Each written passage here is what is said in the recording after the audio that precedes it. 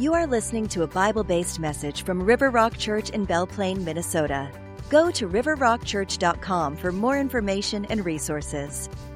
Now here's today's encouraging message from Pastor Chris Tyan.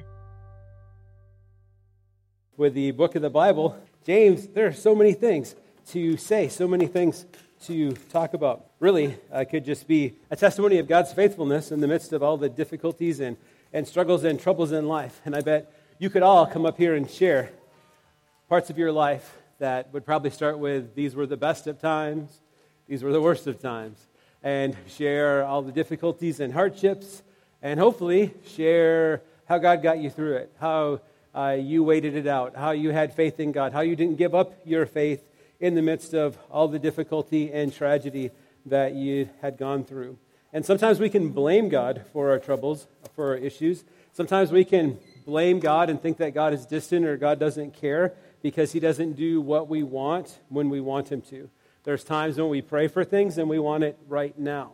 There's times when we do things impulsively and expect God to get us out of it. As I've grown older, I think I'm getting wiser by trusting God and trusting in what the Bible has to say, and also just in a common wisdom of gaining knowledge that led to experience that then changes what I choose to do and what I choose not to do. Like over the years, I've become better at driving in bad weather conditions. So I've learned, through a bunch of different vehicles and trucks and experiences and stuff like that, how to be a better driver. As a matter of fact, I take the auto four-wheel drive off and I take the traction control off and just go with pure four-wheel drive, because if it starts to slide, I know how to power slide and control it, and I don't need the vehicle to try to, shut all that down for me, because I don't know what to expect from it. So I'm better at it, and because I'm better at it, because I've had experiences before, I do it a lot less. That means that I look at the weather forecast and I say, oh, look, bad weather, I really don't need to go, as opposed to when I was young that said, bad weather, 1 foot of snow, let's go out there and play in the snow, and if we get stuck, who cares? Now it's like, no, let's not do that. Before it used to be, drive through deep water with a truck, that would be awesome, how fun is that? And then you replace your front wheel bearings or your wheel bearings and all the other stuff that goes with that, and then you, with wisdom and experience, stop doing that. But James is going to talk to us about how to be faithful in troubles and difficulties, in tests and temptations. And we're going to talk about how to turn our troubles into joy. So that doesn't mean that we never have any trouble. That means that when trouble comes our way, we have the right response. When trouble comes our way, we choose to focus on the opportunity that it presents itself, and we choose to focus on asking, what could God do through this? How could God increase my faith through this? What could God be doing through this difficulty, this sickness, this bill, this trouble? And sometimes when trouble comes our way and it's totally our fault, we have nobody to blame but ourselves, because we reap what we sow, and we still cry out to God and He can still help us. And there's other times when we go through really hard things and it's totally not our fault. We didn't do anything that we can identify to cause this problem or to be, victims of this problem or all these difficulties. And we wonder, God, why are you allowing this? Why are you doing this? But then we look at our lives.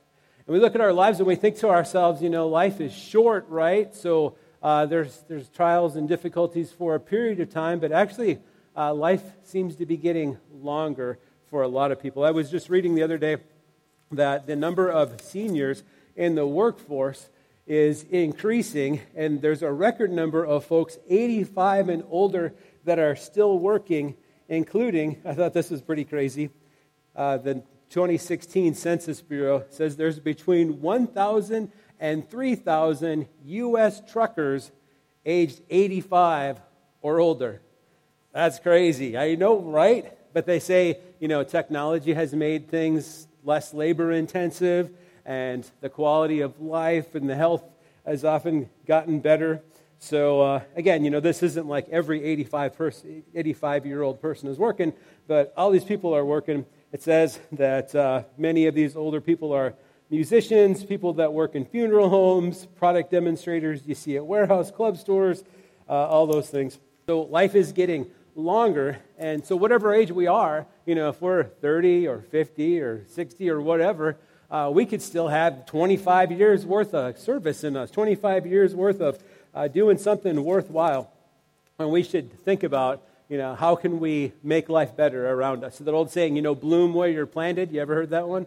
To think, okay, God has me in this place at this time, so what does he want me to do? How does he want me to serve him? If you're working at this job and you'd like to have a different job, but this is the job you have now, what can you do to honor God, bless your employer, share Christ with those people around you? What can you do to make a difference? I mean, some people, they say, well, I'm just going to retire. I'm going to work my job and I'm going to retire. And then the question is, then what? And a lot of people don't have a then what. Some people have a list. Some people have like a honey-do list. Then I'm going to fix the house, and I'm going to fix the car, and then I'm going to fix this and that and play some golf. And the question is, then what? You're not going to have a satisfying life for, 20 more years if you're just sitting around doing nothing. And I don't believe that God has actually called us to stop serving him at a certain age unless for some reason we're losing our mind or losing our strength. And even if you've lost your ability to be physical and to get out and about, you can still pray if you've still got your mind. I remember some of the older ladies in the church I served at before. This one lady is, I keep praying. This one lady says, I keep praying that God would allow, even if my body goes, that God would allow me to keep my mind so that I can serve him as for all my days. So James talks a lot about troubles and difficulties. Stephen's been persecuted. James is a leader in the church. He's got some authority because he's Jesus' half-brother. Some of the things he says or the stories or analogies he uses even sounds like Jesus. So he is able to humbly call himself a servant of the Lord Jesus Christ. And James has some stuff that he wants to share, some things that can transform our lives, things that show that our faith should lead to works and that temptation and trials can be good for our Christian lives. So, all right, number one, we can turn our troubles into deeper faith. All right, so James, a brother of Jesus, writes, this letter is from James, a slave of God and of the Lord Jesus Christ. So he's humble. He's saying that I'm a servant of God. I am a servant of my brother who happens to be the Lord Jesus Christ. And he is totally committed to living for Jesus. Writing to the 12 tribes, Jewish believers scattered abroad, greetings, dear brothers and sisters. So this is who the letter is from. So these letters in the Bible, they actually in the front tell you who they're from. When we write letters, we always put it at the end, like write the stuff and then sincerely fill in your name. Sincerely, Chris. I wrote that. But in the beginning, it starts out and it says, this letter is from, and this one's from, James. And he writes, dear brothers and sisters, when trouble comes your way, consider it an opportunity for great joy. So when trouble comes your way, he's trying to teach us a way to deal with it. And I'm actually going to save that point until the end. But joy is a great way to look at trouble. Sometimes when I come into trouble, I kind of go, oh, joy. Like, oh, look at all that ice. There's 4 inches underneath the trailer tongue, and someone's going to have to jack that up and clean that up. I guess that's going to have to be me. Oh, joy. Or I drop the remote and the clicker doesn't work. Oh, joy. But actually, good can come of it. And actually, when we're doing the right thing at the right time, when we're serving the Lord, when we're faithful in the little things, and we choose not to get angry, that honors and glorifies God. And it can bring joy in our lives. I'm going to save that point for last. Then he writes, for you know that when your faith is tested, your endurance has a chance to grow. So let it grow, for when your endurance is fully developed, you will be perfect and complete, needing nothing. So when our faith is tested, so God doesn't tempt, but he allows tests. We look at the book of Job, and we see how Job was tested in his faith. And when our faith is tested, it shows if we're truly Christ followers or not. When our faith is tested, it shows that we are committed to Christ.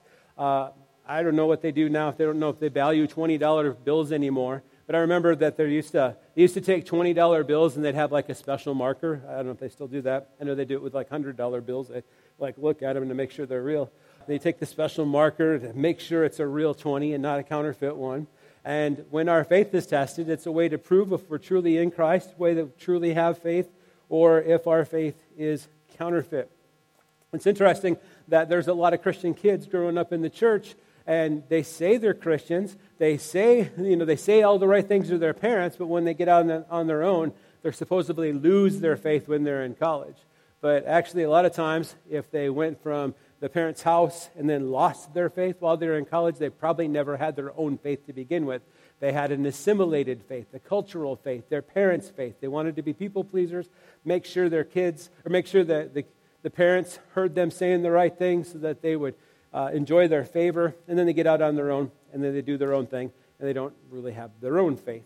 And this Christian youth ministry leader at Cron College many years ago was saying that a lot of kids go through spiritual adolescence, that they grow up in the church and they hear how you're supposed to live the Christian life, and then they sometimes question that. Sometimes they even rebel against that, or they want to do their own thing. He said he'd much rather have his kid do that while the kid was in his house than away at college or living on his own or her own, because it's much easier to talk to the child than to deal with it at that time. And so, is your faith genuine? When your faith is tested, your endurance has a chance to grow. There are a lot of things that can test our faith. So difficulty can test our faith. Death of a loved one, when your child dies, when your sister, brother, parent, death is something that tests your faith, especially when there's no reason for it. When someone's hit with an illness that wasn't expected, when someone is in a car accident and they die suddenly, or they fall and hit their head, or all these different things. There's we could just talk all day about all the different terrible things that can test our faith. But when our faith is tested, when we go through the hard times, and we all will, just like snowstorms in life, there's always going to be another storm coming. Our faith is tested, our endurance has a chance to grow. So let it grow, let it persevere. When your endurance is fully developed, you will be perfect and complete, needing nothing. Jesus is our model. Jesus is our Savior. We are in the process of becoming like Jesus. And as we go through these difficult times, as we go through these hard times, we call out in faith to God in the difficulties that we have, in the sadness that we have, and we often don't understand. And I can't tell you a reason for all the bad things that you've gone through.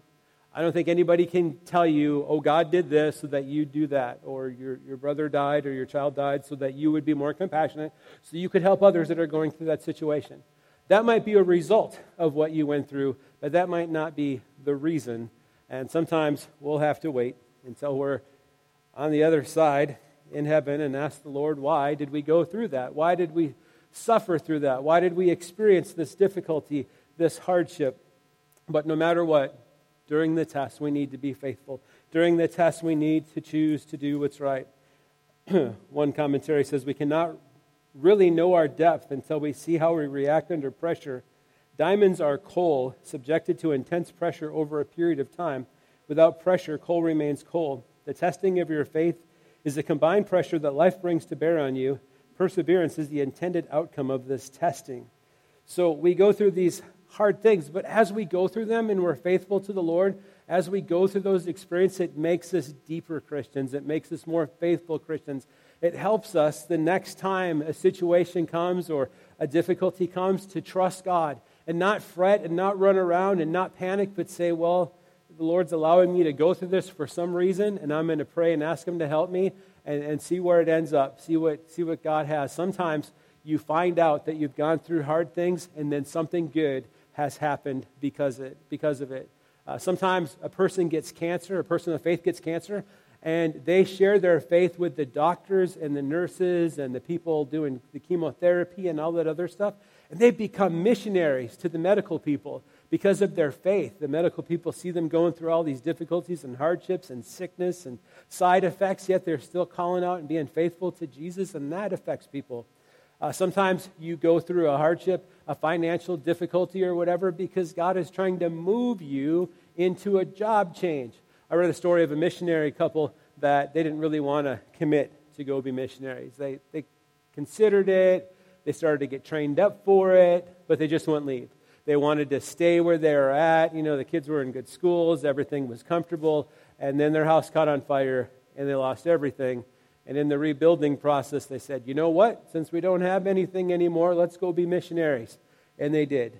And they served the Lord as missionaries. Is it sad they lost all their stuff? Of course. Did they lose valuables they could never replace? Most likely. When they look back at their life and how it's been spent in all eternity, when they look back at how they served as missionaries, finally, I bet they'll be pleased that God upset their life and moved them where they needed to be. Heard another story of a guy that prayed and prayed for a bigger paycheck, and then he lost his job, and he's like, great, God, what am I going to do now? And then because he lost his job, he was able to get a better job, which was a better paying job, which was exactly what he needed. But when your faith is tested, your endurance has a chance to grow. When you go through troubles, your faith can grow deeper. When you ask God why, He may not answer right away, but when you trust Him, He might show you. He might not show you exactly why He did it or why He allowed it. I mean, just think of all the things that God could totally change. I mean, an ice jam on Sand Creek, God could have just a little puff of wind and blown that thing apart, but He didn't. And those people are struggling with flooding. All these difficulties that we go through life, we don't know, but this world is full of troubles. God, His mind isn't like our mind. His ways aren't like our ways. Isaiah 55 says that. But turn troubles into deeper faith. So when your faith is tested, be faithful, show up to the test, and look at the opportunity and say, all right, God, what are we doing here? How can you teach me? How can I be faithful? What do you want from me? How can you help me? Number 2, take your troubles to find wisdom. Take your troubles to find wisdom from the Lord.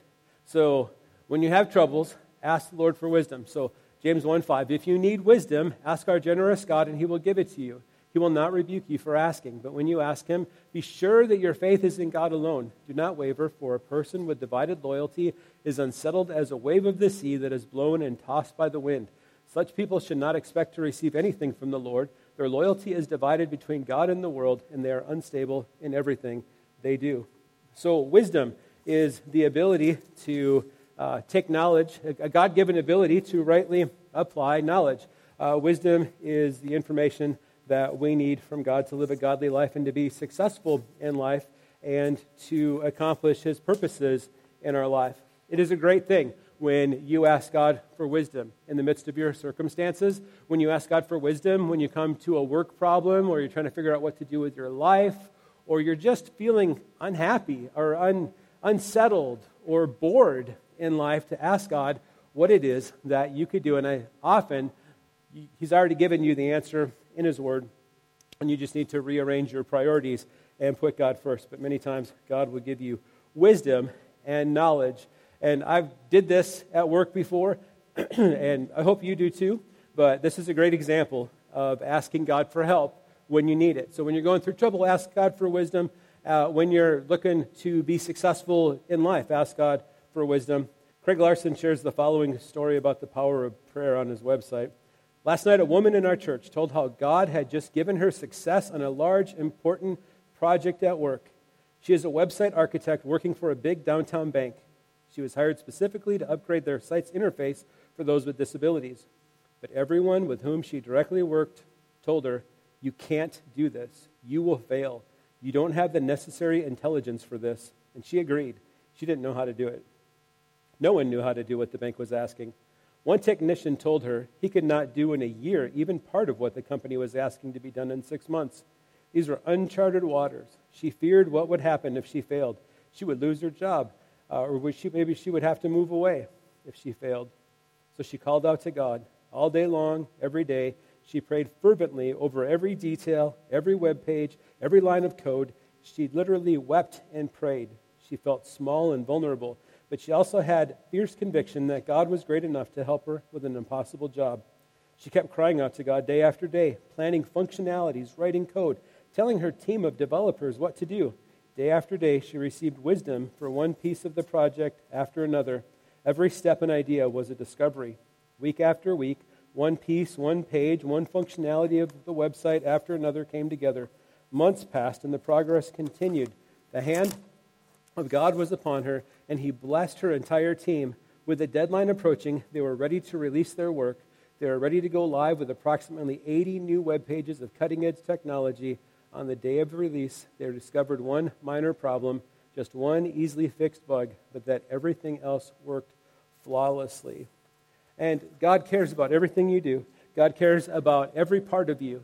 He's given you work as a gift.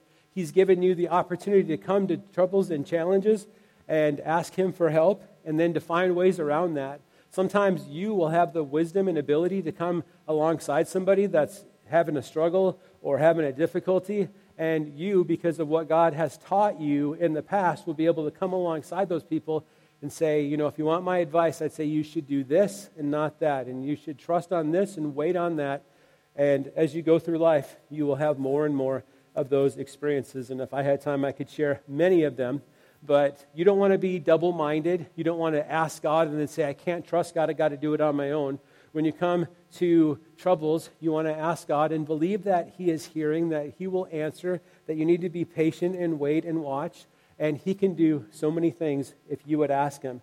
And I think that one reason why He wants you to have faith in asking is because when He gives you what you need, He doesn't want you to run around and say, wow, I am pretty smart. Or, wow, I guess I'm more gifted than I thought. Instead, He wants you to give Him the glory for it, and He wants you to have that experience as your Heavenly Father, to know that, no, you didn't do that on your own. I did that through you. I gave you what you asked, and God gets the glory for that. Trust that God can use your circumstances in life. So some of you might be rich, and we have no clue. Some of you might look rich, but you might be in more debt than any of us. Some people have lots of stuff, and they hoard it for themselves. Other people have lots of resources, and they use it for God's glory. So you can't fault the rich person for being rich. It all depends on what they do with it. You can't fault the poor person for being poor, because there's people that do work hard, but they don't get a very big paycheck. Because there's people who have chosen to work in areas that don't pay a lot, but they're still working. Sometimes I wonder about the poor people who refuse to work, that just want to sit around and do nothing. The Bible says if a man doesn't work, he shouldn't eat. So I don't think the text is talking about this, but James 1:9-11. Believers who are poor have something to boast about, for God has honored them. And those who are rich should boast that God has humbled them. They will fade away like a little flower in the field. The hot sun rises and the grass withers. The little flower droops and falls, and its beauty fades away. In the same way, the rich will fade away with all of their achievements. So where James was living, where this was written, often the rain would come and the desert flowers would bloom, and then the sun would come and then they would die. And the same is true with rich people. They can't trust in their riches, but they do. And I think that's one of the reasons why they suffer to find Christ. Because the poor person says, I don't have anything. All I can do is trust in God. I can't charge it to my credit card. I can't take it out of my savings account. I can't fix this. There's nothing I can do. I totally can't afford this. All I can do is trust God. Lord, please help me. The poor person cries out. The rich person says, well, I don't really need your help, God, because I've got this much in savings, and I got this many resources, and I got rich relatives. I can handle this. And they're much less likely to call out to God and totally miss what He could do in their life. They're much less likely to humble themselves. Matthew 19, Jesus told the rich young man, if you want to be perfect, go sell your possessions and give to the poor, and you will have treasure in heaven. Then come follow me. Does that mean we're supposed to all, sell all of our possessions and give to the poor? No, but I think that what this person's problem was is his riches were in the way. He wouldn't be a faithful, effective servant of Jesus because he was all tied into his stuff. And again, you can have a lot of stuff and a lot of resources and use it for God's glory. But then again, you can have a lot of resources and a lot of stuff that totally consumes your life and keeps you from the life the Lord has for you. We are told to humble ourselves under God's mighty hand that He may lift you up in due time in 1 Peter 5:6. And in Hebrews 11:6 it says, without faith it is impossible to please God, because anyone who comes to Him must believe that He exists and that He rewards those who earnestly seek Him. So we need to have faith. We need to have faith to live the way that God wants us to live and to fulfill His purposes in our life. We need to evaluate the things in our life and see, okay, does all this stuff, does it tempt me and keep me from serving God or trusting God? Or does it help me to be more effective in serving the Lord? Can we humble ourselves? Can we humble ourselves and say, yeah, I am a greater social class, and I have more money, and I live in a nicer neighborhood, but can you come alongside another brother or sister in Christ in church that might not have anything, and come alongside them as peers, as brothers or sisters in Christ, and serve the Lord together and not be divided or think that you're more important than another, because the Lord honors that. And then time enduring can lead to blessing and reward. And I'm going to talk about this more next week. But God blesses those who patiently endure testing and temptation. Afterward, they will receive the crown of life that God has promised to those who love him. So I'm going to start there next week. A lot of us, we like challenges. So remember when you were a kid and did you ever do the tug of war? You would do that because it was fun, right? You didn't step up to the rope and think, oh, do I have to do this? Unless you were in gym class and you hated it. But it was a challenge. And you would do all that you could. And sometimes, people on the other side, they just pull on the rope really hard and your whole team would just, fall into the pit or the water or whatever. And it wasn't fair. But that'd be like when you put the, fourth graders against the fifth graders or something like that. Or the guys against the girls or something like that. And other times it was a struggle. And you pulled and you just knew that if you held on long enough, the other team would lose their grip. And so we like these struggles. We like these difficulties. We come to these opportunities a lot of times and we're like, this is awesome. It's like, yeah, if you're rich, I could take a helicopter to the top of the mountain, but hey, I want to climb it because I want to see if I can do it, and it'd be a great adventure. That would be fun. Or you race against people, or you race against yourself, or you set impossible goals or whatever, because that's exciting. We can train ourselves to see that troubles can lead to joy. Just like we're coming to these opportunities for competitions or whatever, we can see the trouble coming or the test coming and look at it and say, all right, I don't know what's going on here, but I think this is a test. I think that God is allowing me to go through this test to see what I'm going to do. I could go two ways with this. I could go my way, which is like the highway. I'm getting out of here. I don't want to be tested. Or I could go God's way and see what's here. I want to glorify God in whatever I go through. Dear brothers and sisters, consider it an opportunity for great joy. What is joy? Joy is a deep sense of well-being that may at the same time embrace sorrow, tears, laughter, anger, pain. Joy is more a decision than a feeling. It is choosing to live above feelings but not deny them. It is not intense happiness, although choosing joy sometimes produces happiness. Joy is a particularly Christian response to life since it depends on faith in God's sovereignty. It is quiet and grateful, and it inwardly delights in the goodness of God. So when hard times come, choose that deep sense of well-being. I know from experience, the greatest things that you would never hope to happen to you have happened to my wife and I. I was losing a son. And to not understand why and to question what if we did these things differently, but just to trust that God's in control, that God still loves us, that God still has a plan for us, that God's still working things out in our life and our other children and grandchildren and the people around us. And yes, we can use that for a platform to connect with other people. Yes, we can experience people's pain in a deeper way and have thoughts that we didn't used to have before. I'm going to close with this one thought that I had that I realized that I had changed. So the idea of drug testing people before they get food stamps or before they get food.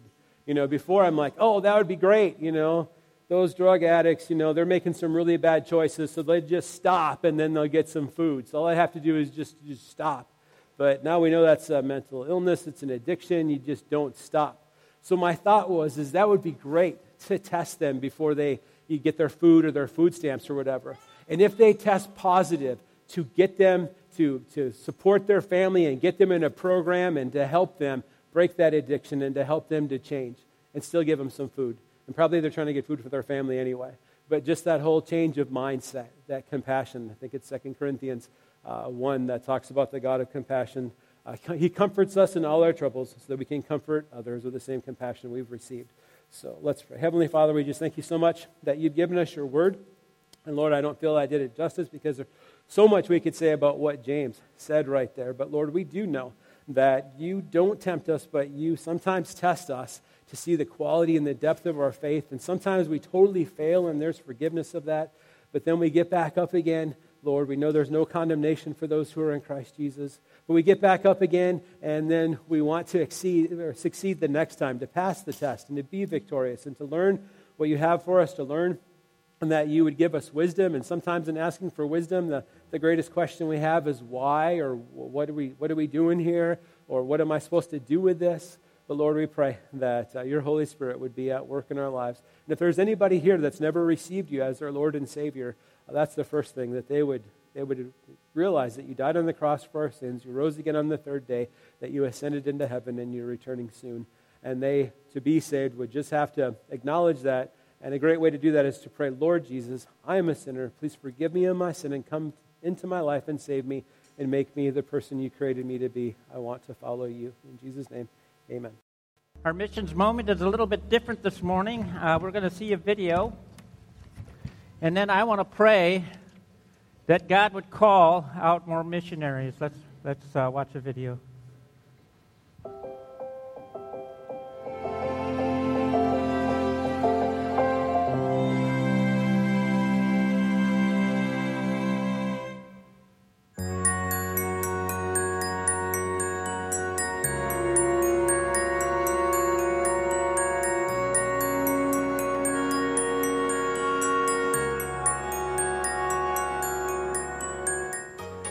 Do you know there was only one missionary that was ever honored with a global holiday?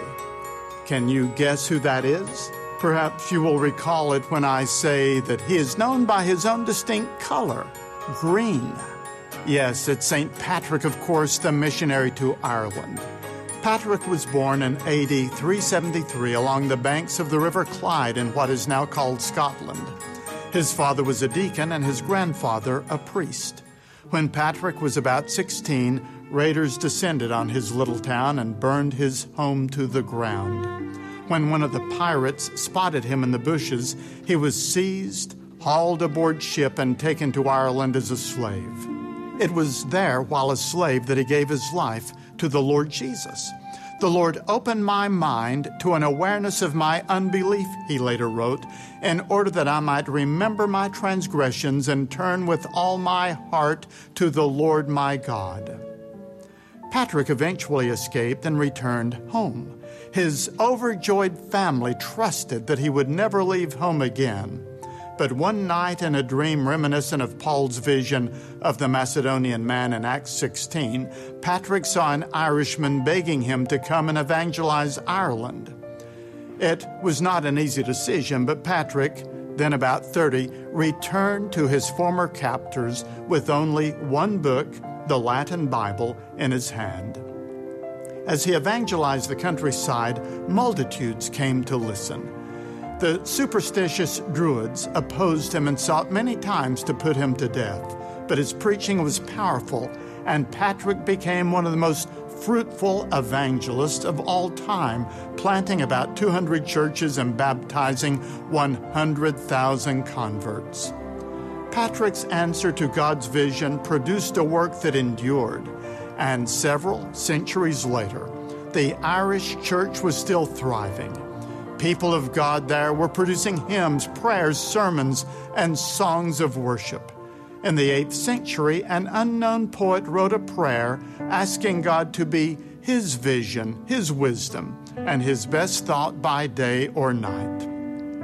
In 1905, Mary Elizabeth Byrne, a scholar in Dublin, translated this ancient Irish poem into English. Then another scholar, Eleanor Hull of Manchester, England, took Burns' translation and crafted it into verses with rhyme and meter. Shortly afterward, it was set to a traditional Irish folk song, Slane, named for an area in Ireland where Patrick reportedly challenged the local Druids with the gospel. It has become one of our oldest and most moving hymns. Be thou my vision, O Lord of my heart, naught be all else to me save that thou art. Thou my best thought, by day or by night, waking or sleeping, thy presence my light.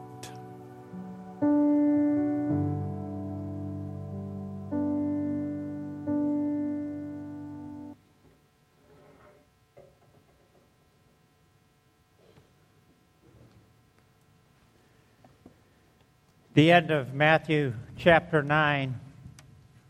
Jesus is talking to his disciples, and he's talking about the crowds and how they're harassed and like sheep without a shepherd. And he says to them, the harvest is plentiful, but the workers are few. Ask the Lord of the harvest, therefore, to send out workers into his harvest field. And that's what I want to pray for today. My heart has always been missions. That's what I went to school for. The Lord did not allow me to go full-time, but he allowed me several short-term missions trips, and I enjoyed each one. But what I would pray is that God would send somebody from this church at some point in time, maybe multiple people, into the world to be missionaries for Him. And I know it can happen at any age. It can be all sorts of things. Tom Oram was retiring from insurance when he started the ministry in Chile. So it doesn't have to be young people. It can be anyone. So let's pray. Dear Lord Jesus, we recognize that the harvest is plentiful, and Lord, that there's not enough workers out there. Lord Jesus, I pray that you would help us to send workers into the field. Lord, that you would call some of us, Lord, at whatever age we are at, to go someplace and take the gospel to those who need to hear it. That we would be like St. Patrick, Lord, that we would be willing to go wherever you would send us. I ask this in Jesus' name. Amen.